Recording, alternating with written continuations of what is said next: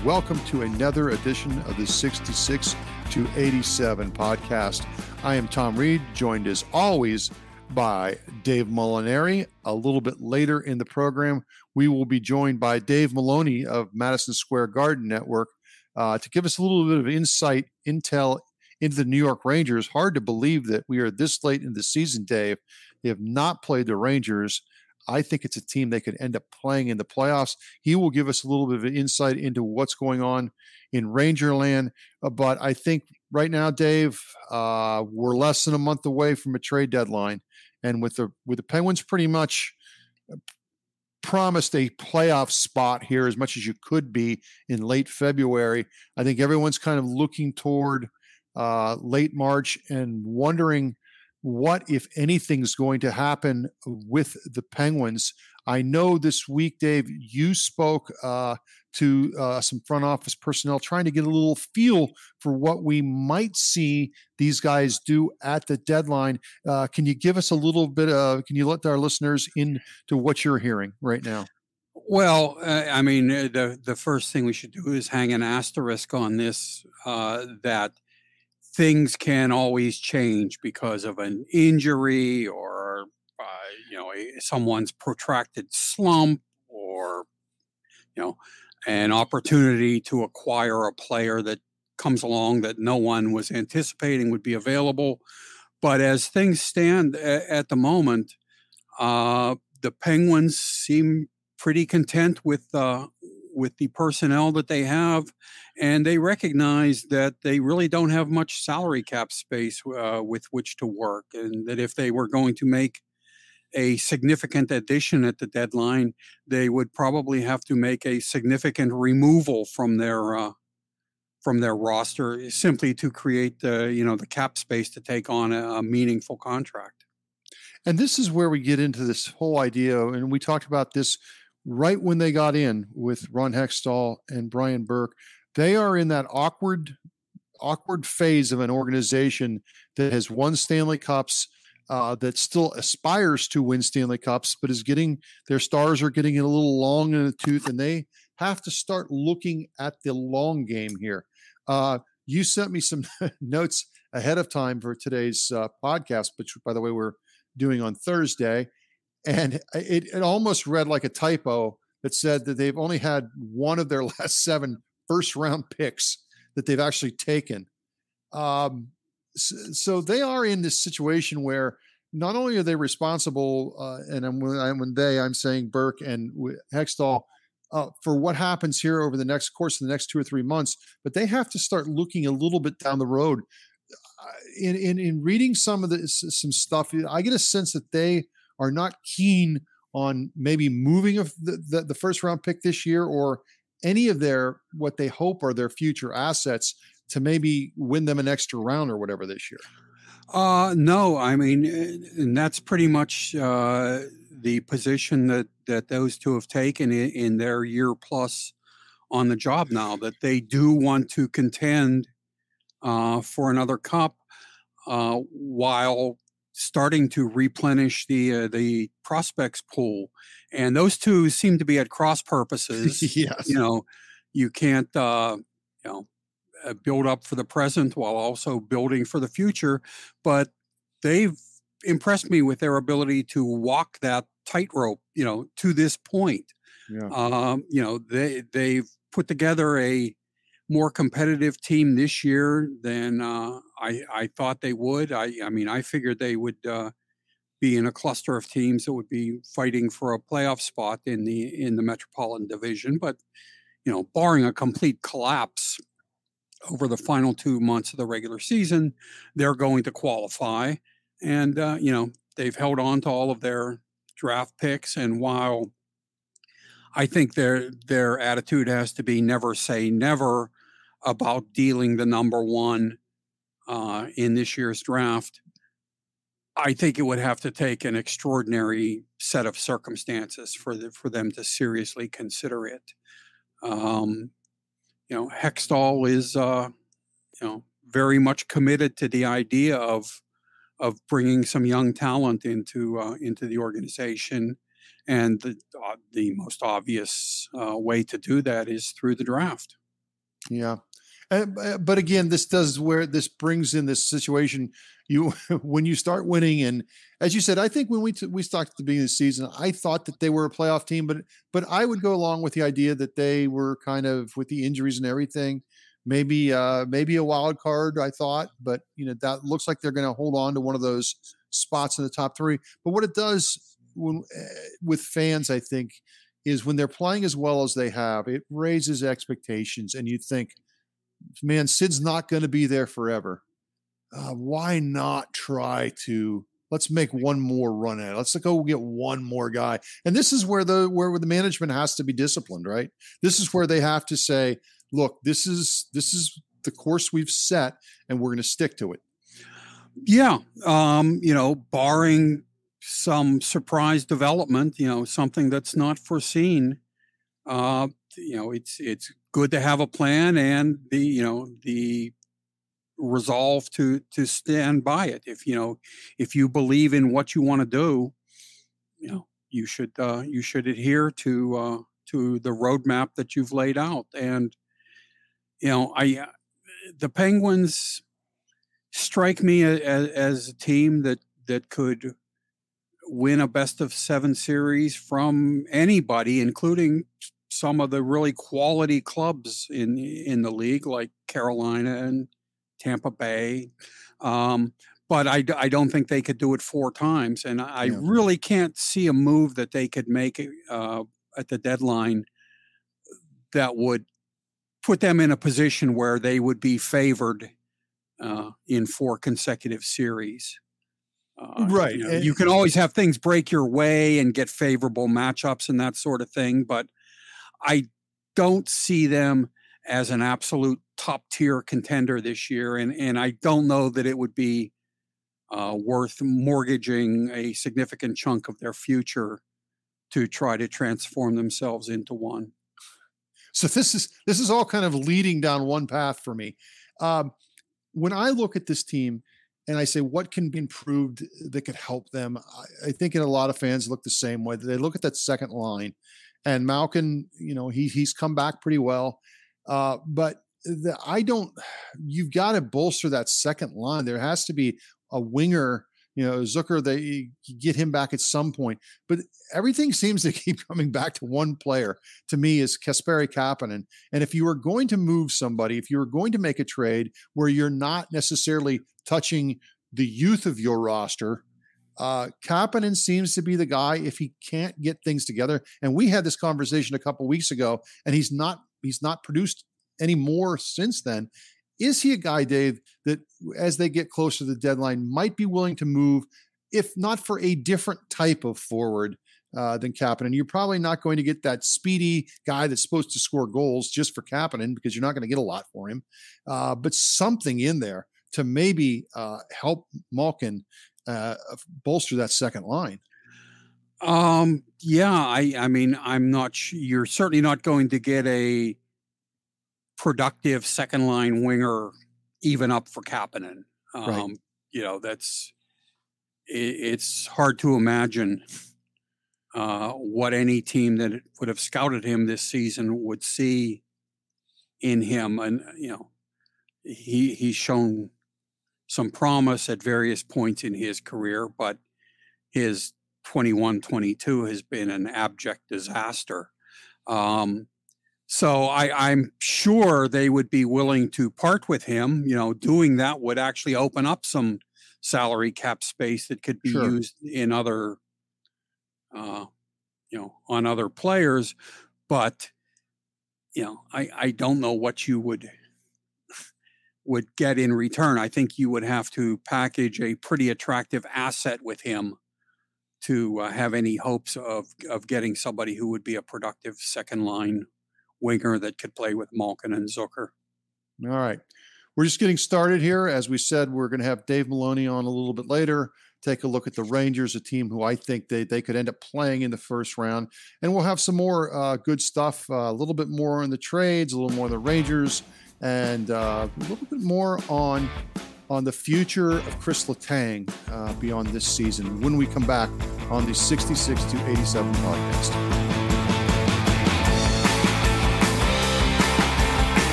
welcome back to the 66 to 87 podcast. We'll be joined in a bit by Dave Molinari, or I'm sorry, Dave Maloney, to kind of preview the Rangers game on Saturday, a big game, national TV game, Dave, right? It's a national televised game.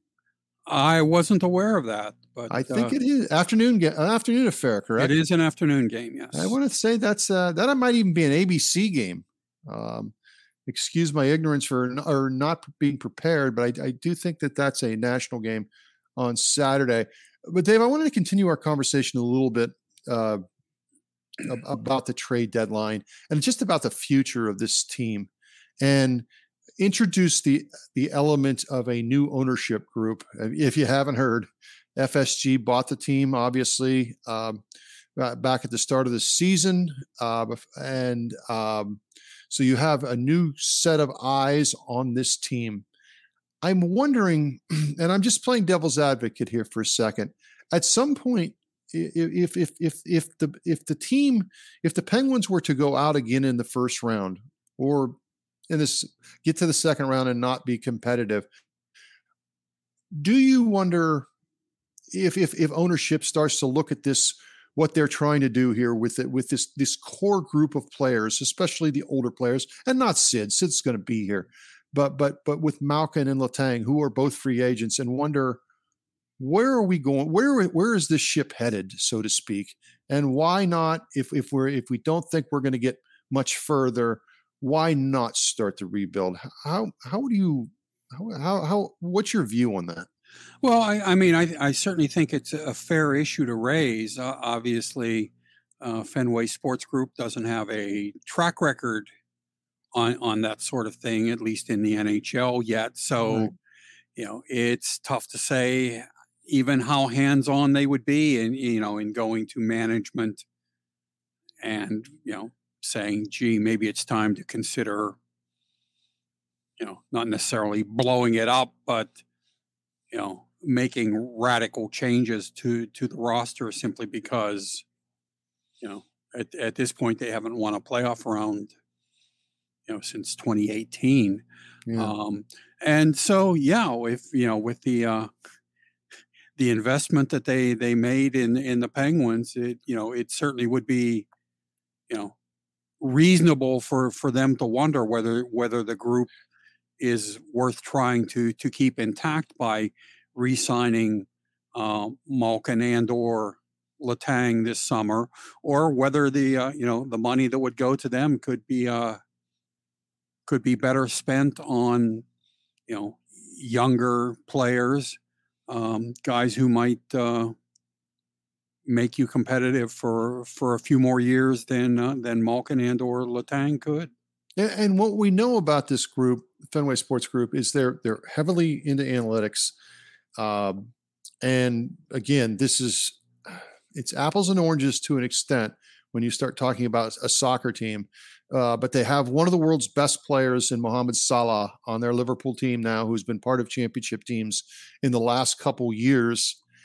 He is hitting the 30th birthday, and contract negotiations have been very slow with him. And the feeling is their concern is giving him all that money he wants over a course of a 4 or 5 year contract, where it's going to take him into his mid 30s. It's not that they don't understand what he is right now, but what is he going to be in 3 or 4 years? And I think that is basically the same conversation that you would have to have with Malkin and Letang. Am I off base there? No, that's the mindset that management should take into any negotiation with any player. The contract that you're trying to work out with a player is for what you project him being able to do over the life of that contract, not what he has done in his career to that point.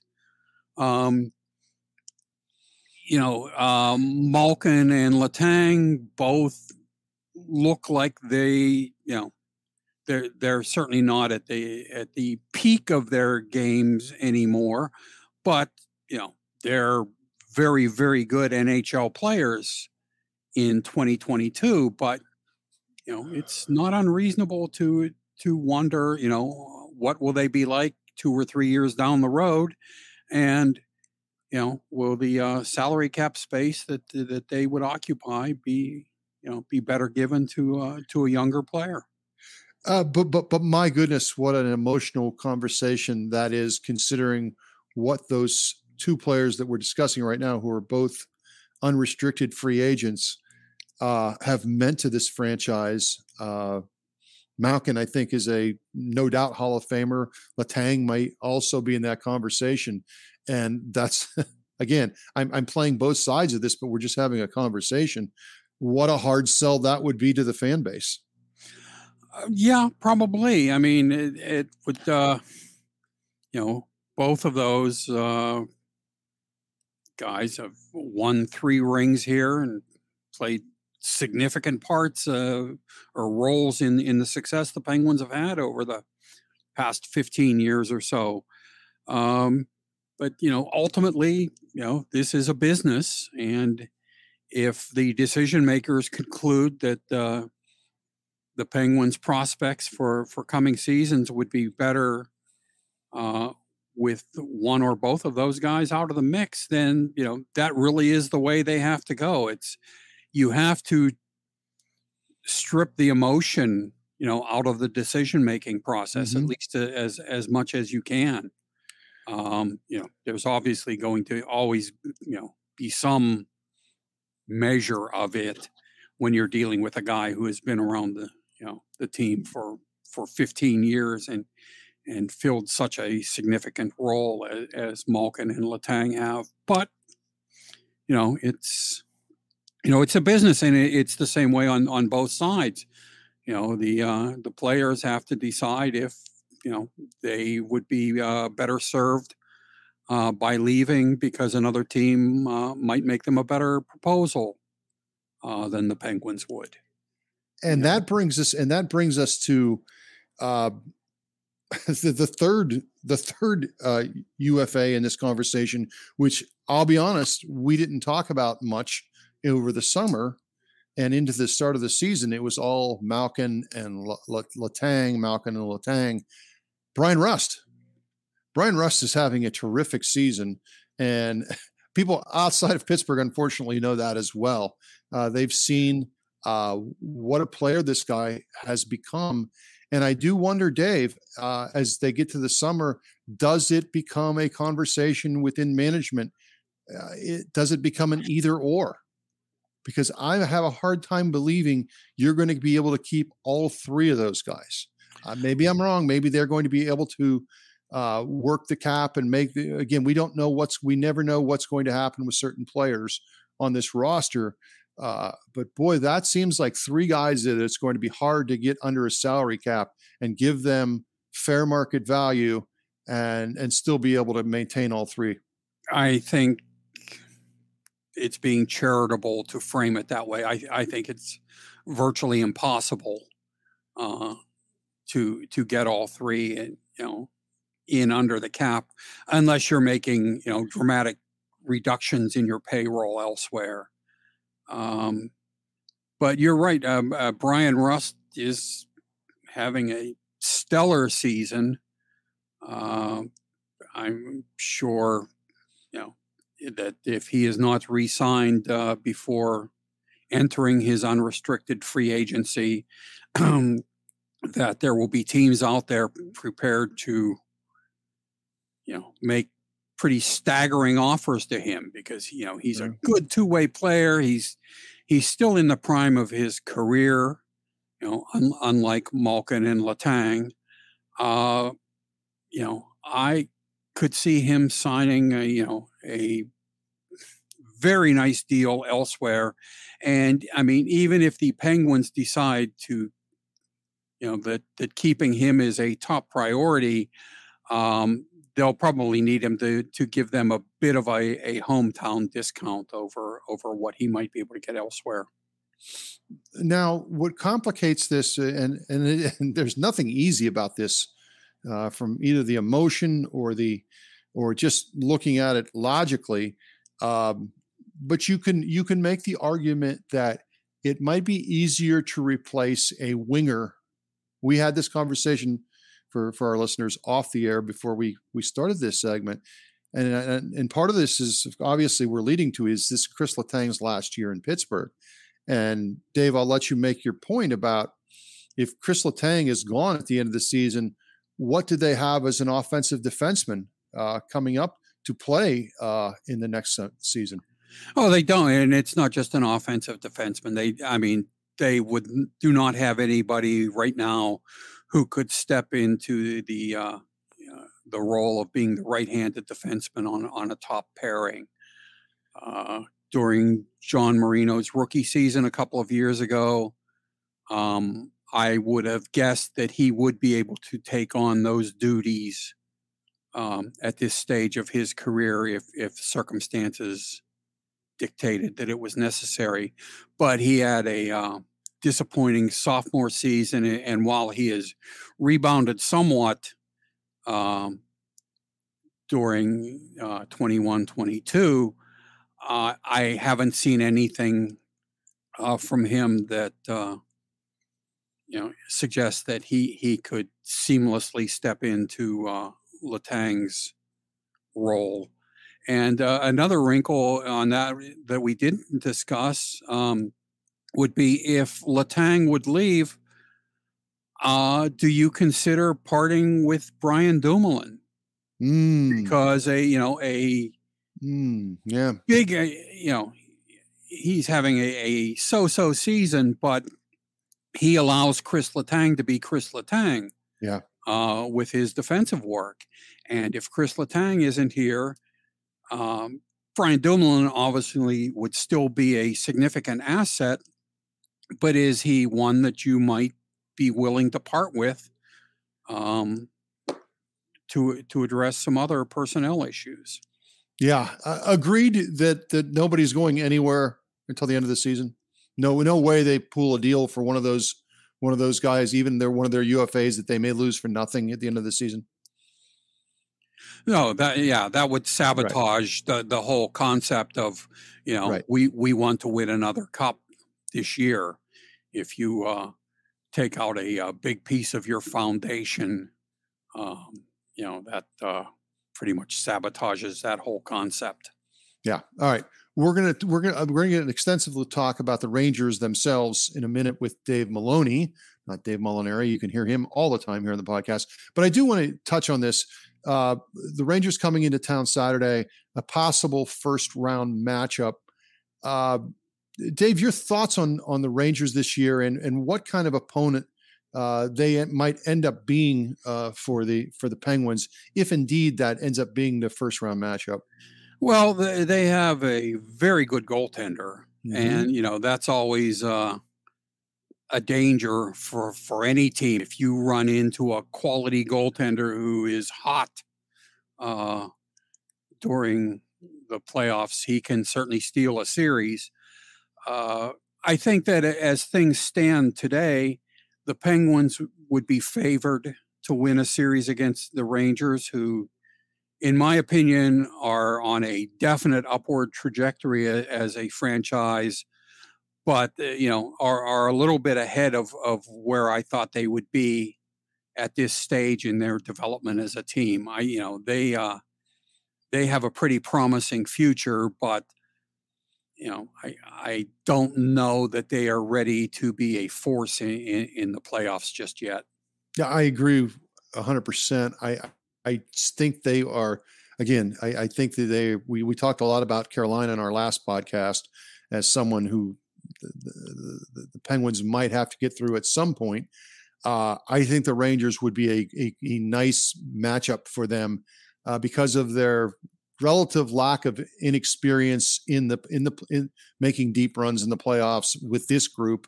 They brought in Barclay Goodrose, won a couple of cups, but none of even their top line players, Zibanejad, Panarin, they've never made deep runs into the playoffs.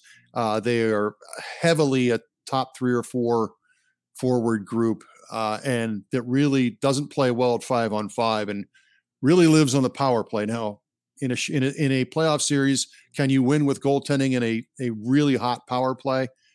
Yeah, I guess you could, but on the counter of that, the Penguins are a really good PK group. We'll get into a little bit more of this with Dave Maloney. Stick with us here on the 66 to 87 podcast.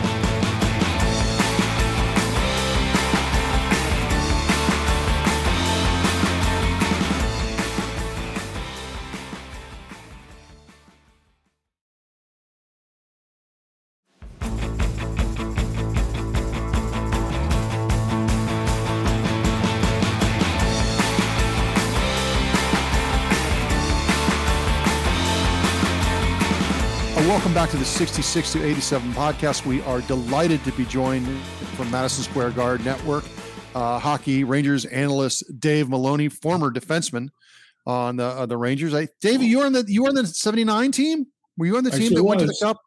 Okay, yeah, I sure was.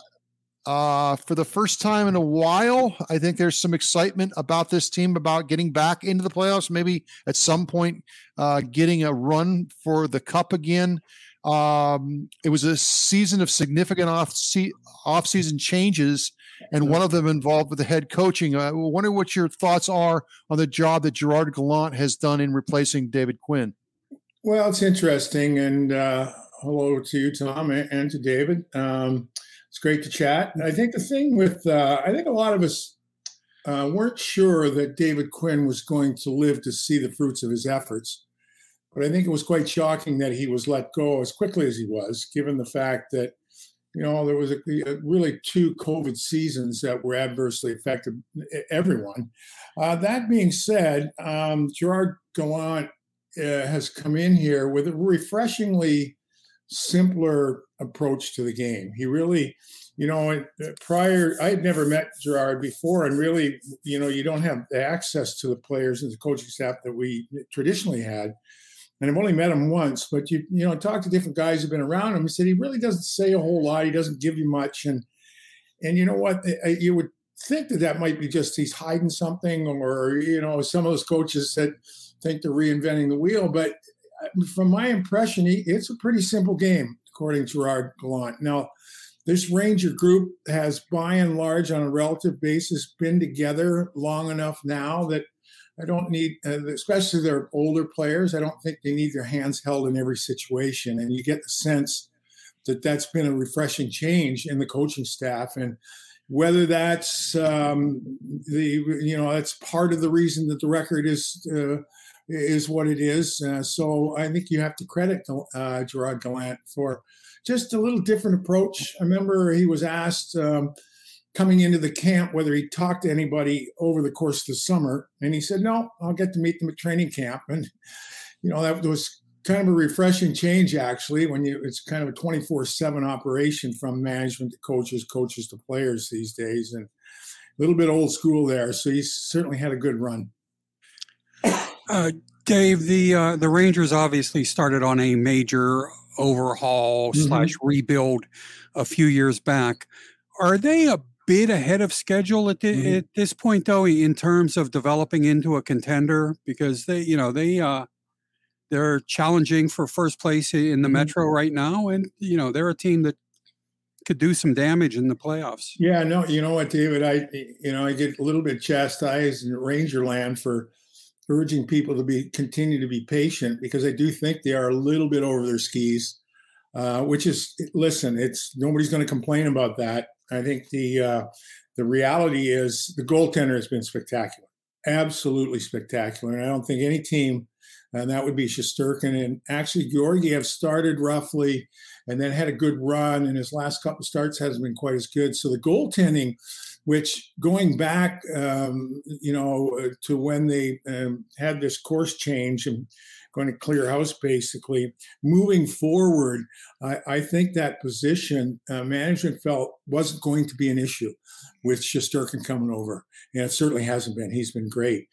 But, all in all, you're not going to complain, as I said, about spectacular goaltending. In the regular season, you have to have it. Come the playoffs, I think it's any goalie can get hot. But boy, oh boy, if you don't have the goaltending over the course of 82 games, you don't have any chance. And he's been terrific. So beyond that, and their top guys have been good. Zibanejad has developed in a world-class, he really is. He's a top center iceman now. Kreider's got himself 33 goals. His career high before was 26. You've got Adam Fox, a reigning Norris Trophy winner on the back end, who hasn't disappointed, and Panarin has been great. So it's there's a lot of good things going here. I don't, again, there's a lot of hockey. They have a lot of hockey left to be played in 32 games. We mentioned we haven't seen the Penguins. This will be the first of 4. They've got Carolina 3 more times. They've got the Islanders 3 times. It's always a tough out. Then they go out west. They play St. Louis, Winnipeg, Minnesota, and Dallas on a trip on the road. So, I mean, it looks like they're going to be a playoff team, but now you're going to get into the smaller ice against a few more veteran teams. It'll be very interesting to see how it plays out. I certainly am not. I'm every bit excited about what's gone on, even more excited for the future, but wouldn't disagree with those that observe that they might be a little bit ahead of themselves. David, what you mentioned, and I thought it was a good way of putting it, a little bit over their skis. I think one criticism of the Rangers, or just the idea that they're not quite there yet as far as building into a cup contender right now, is the lack of 5-on-5 scoring. You mentioned the top guys; they seem to be a very top heavy team. What can they do going down to what would you do if you had a chance to have Chris Drury's ear about what they need going into the playoffs to kind of maybe help them at 5-on-5 a little more? Well, you know what, Ted, I think, patience is a virtue. I mean, the younger guys have been better, and they're going to get better. I'm not sure there's one player, everybody was looking for a top 6 forward, right? I mean, Kaapo Kakko is going to be a top 6 forward. Now he's been banged up. He's had a bad shoulder. He's missed a month. He's going to miss another month. You just slot him in that top 6 role and give him time. They're looking, everybody's looking for a veteran presence on the blue line. I'm just not sure that there's 1 or 2 players the thing is, when you get in it, you have to get in it to win it. And the goaltending is going to give everybody an opposition is scared. But beyond that, and really when you look at their top players, there are very few north-south players. And, they love the tic-tac-toe plays and won't shoot until there's a gun pointed right at them. As you know, David, we've all been around long enough. When the ice gets smaller and the teams, now you climb up the ladder, the teams don't get worse. You start with 16 and you get down to 8, you get down to 4, and there's not a lot of room. And the teams, they're either good teams or they're teams that are playing really well. So I just think, you know what, they're going to be competitive, I think, because of the goaltending. I think the experience for the younger players will be invaluable moving forward. They are that much better. Keandre Miller's becoming a real player. Heedle's finding a level. Lafreniere's still a young guy. He's going to be a good player. So to answer your question, I'm just not sure that there's that 1 or 2. They probably will make a move or 2, but I don't think it guarantees them that much more than when they go into this next season, next playoff round with the young guys they have and have the experience they have, and then move forward. David, you mentioned Adam Fox, winning the Norris last year, and he'll certainly turn up on a lot of ballots this year, even though, it looks like Cale Makar is threatening to lap the field there. But since people in Pittsburgh haven't seen Adam Fox this season, at least in person, what kind of season is he having after that spectacular one he had a year ago? He's having David, he's having a tremendous season once again. And I think fortunately for the Rangers, he got hurt right before the Olympic break. He missed 3 games, but the team then had 2 weeks off. And so he got himself back in the lineup, and he's a difference maker. He's, he's not going to jump out at you like Letang will or Makar will. he and Panarin are a lot alike. They think the game so well. You've really got to pay attention. The more you watch him, the more you realize really how good he is. He really has no business being the factor defensively. He is, given his size. He's not overly aggressive. He's a little bit, I remember they used to talk about Gretzky, right? And Gretzky, he didn't jump out as a skater. I mean, he handled the puck, didn't seem to shoot the puck that well until he had to shoot it. But boy, oh boy, there was so much going on between his right and left ear as far as the game went, that he was a Hall of Fame all-world player, despite what you may play or pedestrian skill set, right? And I think that's the same to be said about Fox. You just you go, but you have to watch him. He thinks ahead. He puts himself in the right position to give himself a chance to make the right play. He holds the puck. He's, again, I get to see him day in and day out. And boy, oh boy, when you see great players, you think everybody that's young and coming in is going to be a really great player. And then when you see great players, you guys have had the luxury of seeing great players for the last decade and a half. When you see Crosby and Malkin and Letang, who are legitimate Hall of Fame players. Boy, when you see those guys come along, you realize that's what it takes to be good and to be a Hall of Fame player. And Adam Fox has every trajectory to be a really, really great NHL player. Dave, I know you mentioned Kakko and Lafreniere. Mm-hmm. I think you're kind of waiting for them to maybe reach another level at some point. Mm-hmm. But when I look at that defensive core, you just mentioned Fox, who was brought in on a trade, Keandre Miller, and then they bring this Braden Schneider up. Yeah, they seem to have legitimately 5 NHL defensemen that can play every night and look like they're going to be there for a while, with obviously Trouba and Lindgren in the mix.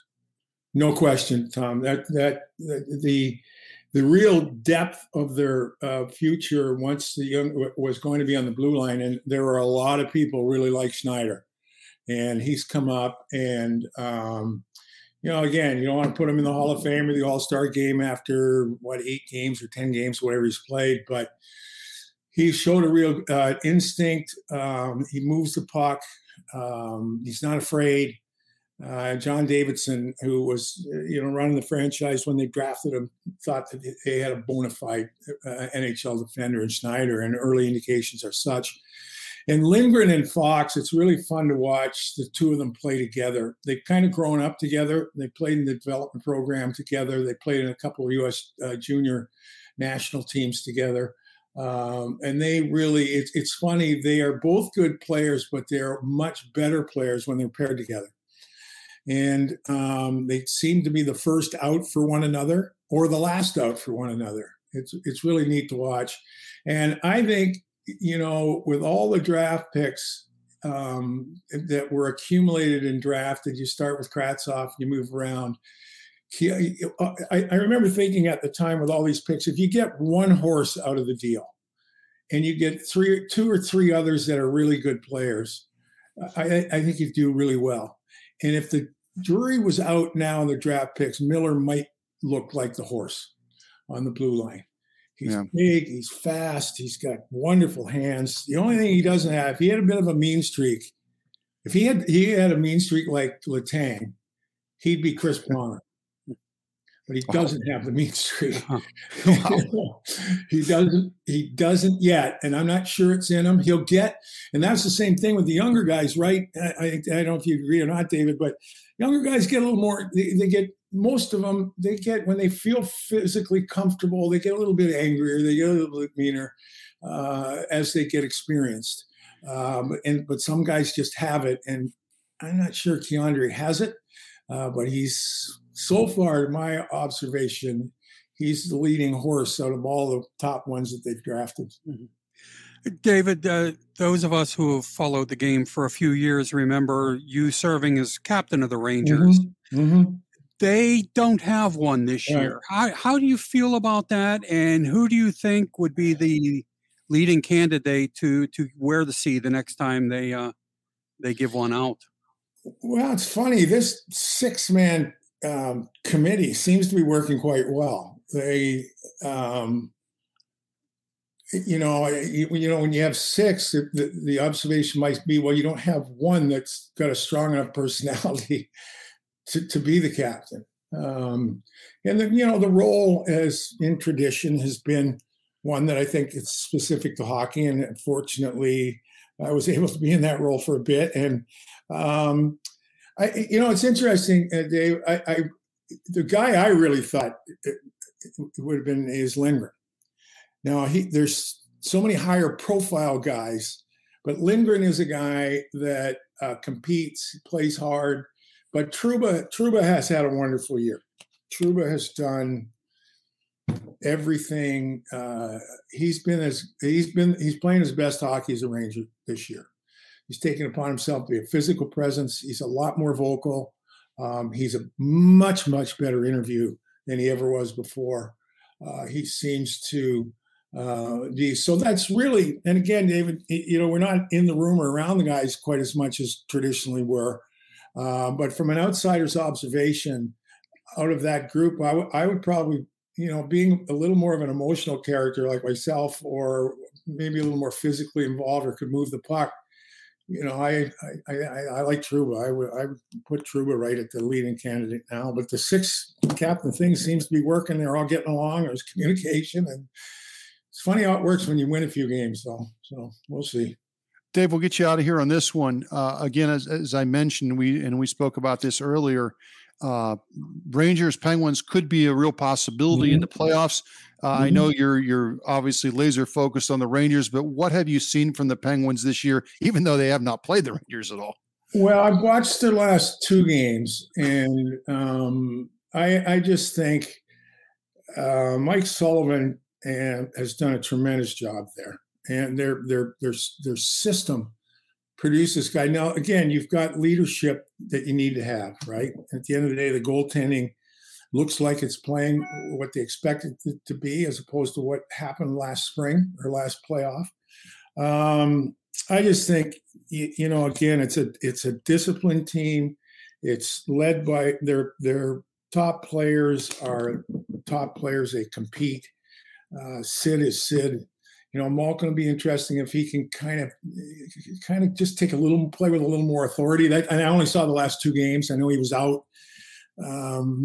So Carter's a nice pickup. They're a legit team. I just don't know that when I look at the East, I watched Florida and Carolina play the other night. And to me, Carolina is the cream of the crop. Florida, I'm not sure is disciplined enough yet. They can stay the course. So out of the East, and then, I think all 8 teams that are in there each have a chance, with Carolina being the cream of the crop, and Pittsburgh has guys that have been champions. So it's a coin flip in most series, unless you're playing Carolina, I think. All right. Dave, thank you so much for your expertise. Dave Maloney from Madison Square Garden, whether it's on radio or television, does a terrific job. And that's all the time we have this week on the 66 to 87 podcast. For Dave Maloney and Dave Molinari, this is Tom Reed. We'll talk to you next week on the DK Pittsburgh Sports Podcasting Network.